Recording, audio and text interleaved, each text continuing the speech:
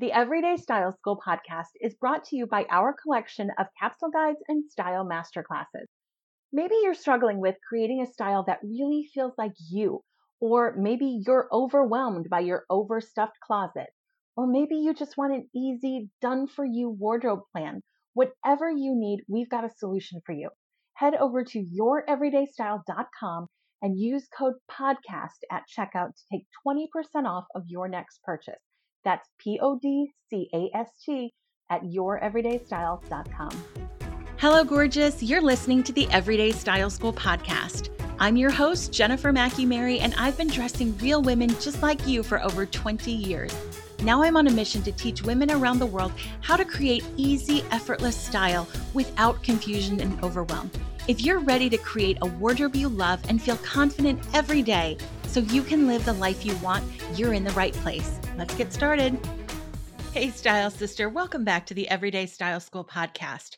Whether you are on a walk, folding laundry, or driving to work, thank you for listening to the show and sharing your day with me. Today, we've got a short and sweet episode for you, and you're actually going to hear a few of these short and sweet lessons from Linda episodes this summer. I'm doing this new thing called taking it easy and enjoying the summer with my kids. I didn't want to just take a 2-month break altogether. So over the course of the next couple months, I'm going to be sharing some interviews with you that I hope you love and some of these lessons from Linda, which I know you love. If you're new, Lessons from Linda is when I share my stories of actual clients that I've worked with, whether in person or online, or conversations I've had, anything style related that has lessons you can use to make style easier and more fun for yourself. Now, you might be asking yourself, who the heck is Linda? She keeps talking about Linda. Who's Linda? And I don't think we've talked about who Linda is for a while. So let me fill you in on that if you're confused. Linda is the name that I use to protect the innocent, so to speak. Linda means pretty in Spanish. And I think all of my clients and all of you listeners are beautiful, beautiful women. So there's that. But it's also an homage to the woman who gave me the kick in the pants that I needed to start my business.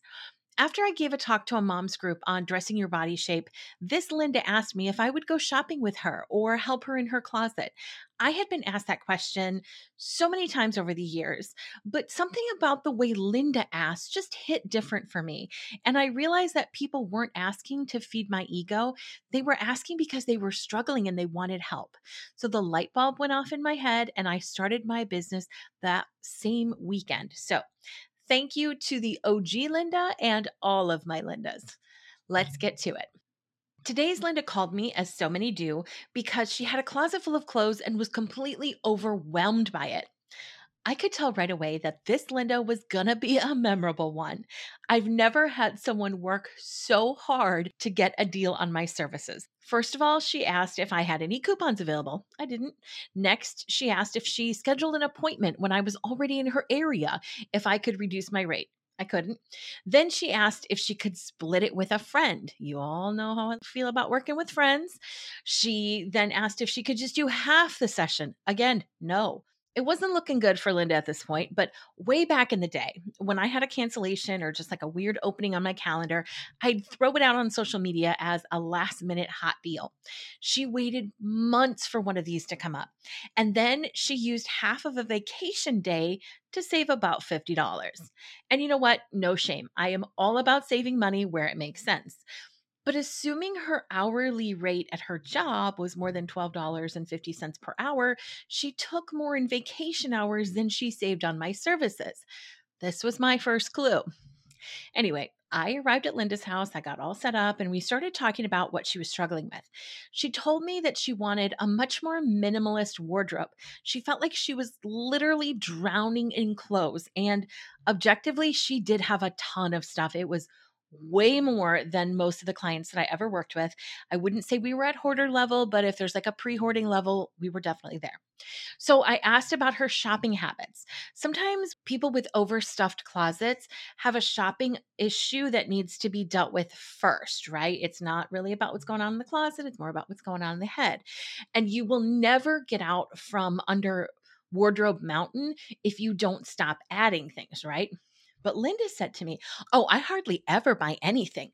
I hate spending money on clothes. People just give me things." She said all of her friends and family knew that she doesn't like to buy clothes. So when they cleaned out their closets, they would just deliver bags of stuff right to her front door. She was like their own personal Goodwill drop off location. We talked a little bit more about that. And then, she said she did sometimes buy clothes, but only from the clearance rack because she loved a good deal. She told me that she couldn't understand people who pay full price for things because if you wait until they're out of season, you can get things really cheap.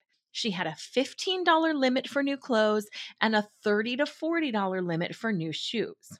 Now, with clients like this, you can't just say, well, just stop taking hand me downs from your friends and build your wardrobe like an adult. Because where she was and where she thought she wanted to be were so far apart.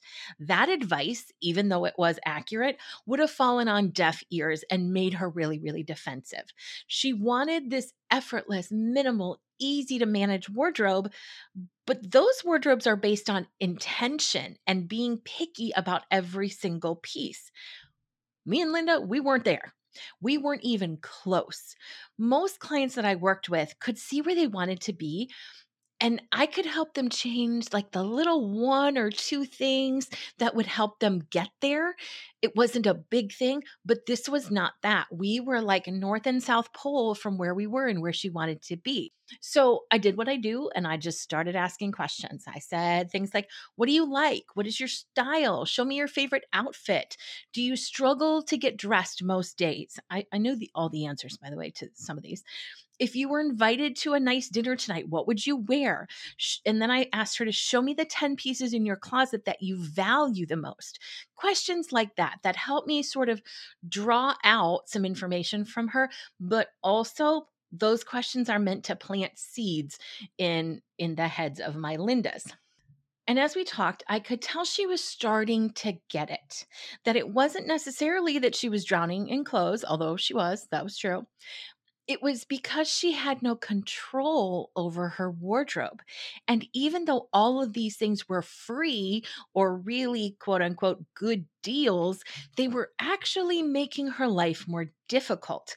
Yes, she was saving money, but she was losing time, and getting dressed was really, really stressful. At one point, I had her pull out some items that she loved so we could make outfits. This was interesting to me because all of the things that she loved were things she had purchased. They didn't randomly appear on her doorstep. So even though she had that $15 limit on them, she purchased things she at least liked. She purchased with a bit of intention. I pointed this out to her and she said she'd never thought about liking clothes or not. She just wore things that were there.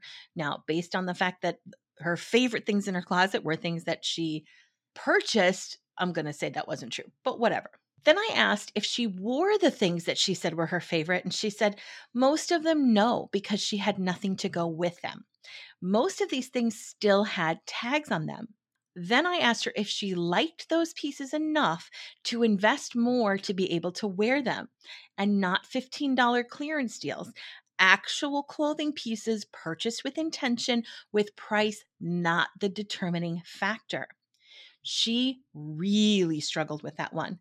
Finally, I was like, listen, Linda, you will never make a cohesive wardrobe from hand-me-downs and clearance racks. You just won't. Your friends aren't handing you basics that are in great shape that will tie everything together. And those items don't end up on clearance racks either. Things on clearance racks are often kind of those out there colors or patterns that didn't go over well, and items that just aren't staples in your wardrobe. I said, eventually you have to put some black pants and basic tops into this closet, regardless of how much they cost.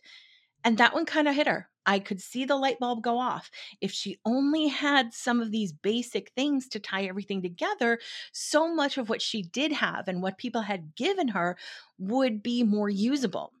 She wasn't totally ready to burn down Hand-Me-Down Mountain, but we got a step closer in understanding that to have a wardrobe you love, you might have to spend some money on it and buy with intention. In the end, we did a few things.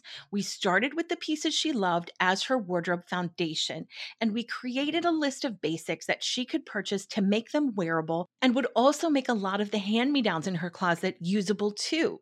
Then we tried to minimize her closet a little bit. Unsurprisingly, her mother, her mother-in-law, her two sisters, and her 10 friends weren't all the same size as she was. So she had a ton of simply unwearable clothing. She was around a size 10 or 12, but had everything from 4s to 16s in her closet. We didn't have time to try on everything. We didn't even have time to try on the majority of it. So what we did is we just got rid of the most obvious offenders, the things that were the outliers that there's no way that those were going to work. I left her to try on everything from 8s to 14s on her own, but we took out the 4s, the 6s, the 16s, things that we just knew that weren't going to fit.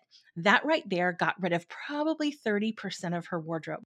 Finally, I asked her just to pull out everything she simply did not like and would never, ever wear. That got rid of probably 20% of what was left. When I left her house, I felt like she could breathe a little bit easier. The clothes weren't crushing her so much. And I felt like she had a plan to get closer to the wardrobe that she wanted. She promised to stop taking hand-me-downs from friends and family, and I really hope she stuck with it. She did send me an email after we worked together telling me that I was worth every penny, which I gotta say, I think was pretty high praise indeed coming from this Linda. There are a few things I'd like you to take away from my time with Linda, and this one has a lot of lessons, so hang on. First, I know I've said this a million times, but you need to pick your priorities and then take the actions that are going to get you there. Clearly, Linda prioritized saving money, but when she called me, having a minimalist wardrobe was her priority. The actions that she was currently taking, like accepting everyone's cast offs and not spending any more than $15, were not going to help her get to that minimalist wardrobe. She'd have to come up with a new action plan to get to that new priority. Whatever your priority is, it's fine, but make sure that your actions are going to get you there. Second, be very wary of other people's cast offs. I call these things clothes that happen to you. In all my years of editing closets, I never heard, oh, I love this. It's a hand me down from my mother in law. Never, never, not once. Best case scenarios, these are the things that you feel ambivalent about and don't really want to wear, but you feel bad getting rid of them. Worst case scenario, like with Linda, they cloud your vision and make it difficult to see what you really have. You're better off choosing a few things you love to wear rather than just accepting what other people don't. Third, be doubly wary of clearance racks. At least hand-me-downs are free. I can't tell you how many clearance items with tags still on I've seen Linda's part with over the years. A $15 skirt you can't wear or don't want to wear is still a waste of $15. When you're in that clearance rack, ask yourself if you'd still love it if it was full price and what you would wear with it that you currently own, that is currently hanging in your closet right now. If you wouldn't love it at full price and you don't own anything to wear with it, you're staring at a bad deal. Put it back. Fourth, basics, basics, basics. I know that my capsule guides aren't full of 35 fun, crazy, trendy pieces. You know why? Because then you couldn't combine them with as many things and you couldn't reuse them season after season, year after year to pull in those new trendy things. Into every wardrobe, some basics must fall. If you can't get dressed, but you have a lot of stuff, I'd be willing to bet my kids' allowance, not my own money, but my kids, it's because you don't have enough basics. Put your efforts there. Fifth, and finally, focus on value, not price. I told you I asked Linda what her most valuable clothing items were, right? She couldn't tell me. Like, she couldn't even understand the question. She kept saying, well, I paid more for this, so I guess this is valuable. And I kept saying, it's not about the price. What are the things in here that make you feel great, that make it easy to get dressed, and that you would miss if something happened to them? She just kind of stared at me blankly, like this question was not registering at all. There are things in my closet that I have paid very little for, but they make me feel great. They make it easy to get dressed, and I would for sure miss them if they were gone. Those purchases were really good deals. Then I have things that I've paid a lot for, but they make me feel great. They make it easy to get dressed, and I would miss them if they were gone. Those are also good deals because those are the pieces that are valuable. Focus on building a valuable wardrobe regardless of price. All right, friends, that's it. We will be back next week with an interview about finding your purpose in life. I know that sounds like a heavy topic, but I think you're absolutely going to love our guest's approach to finding your own purpose. Don't forget to head to youreverydaystyle.com and grab your summer capsule guide. And I can't wait to meet you in the Facebook group. Have a great week, everybody, and I'll see you next time.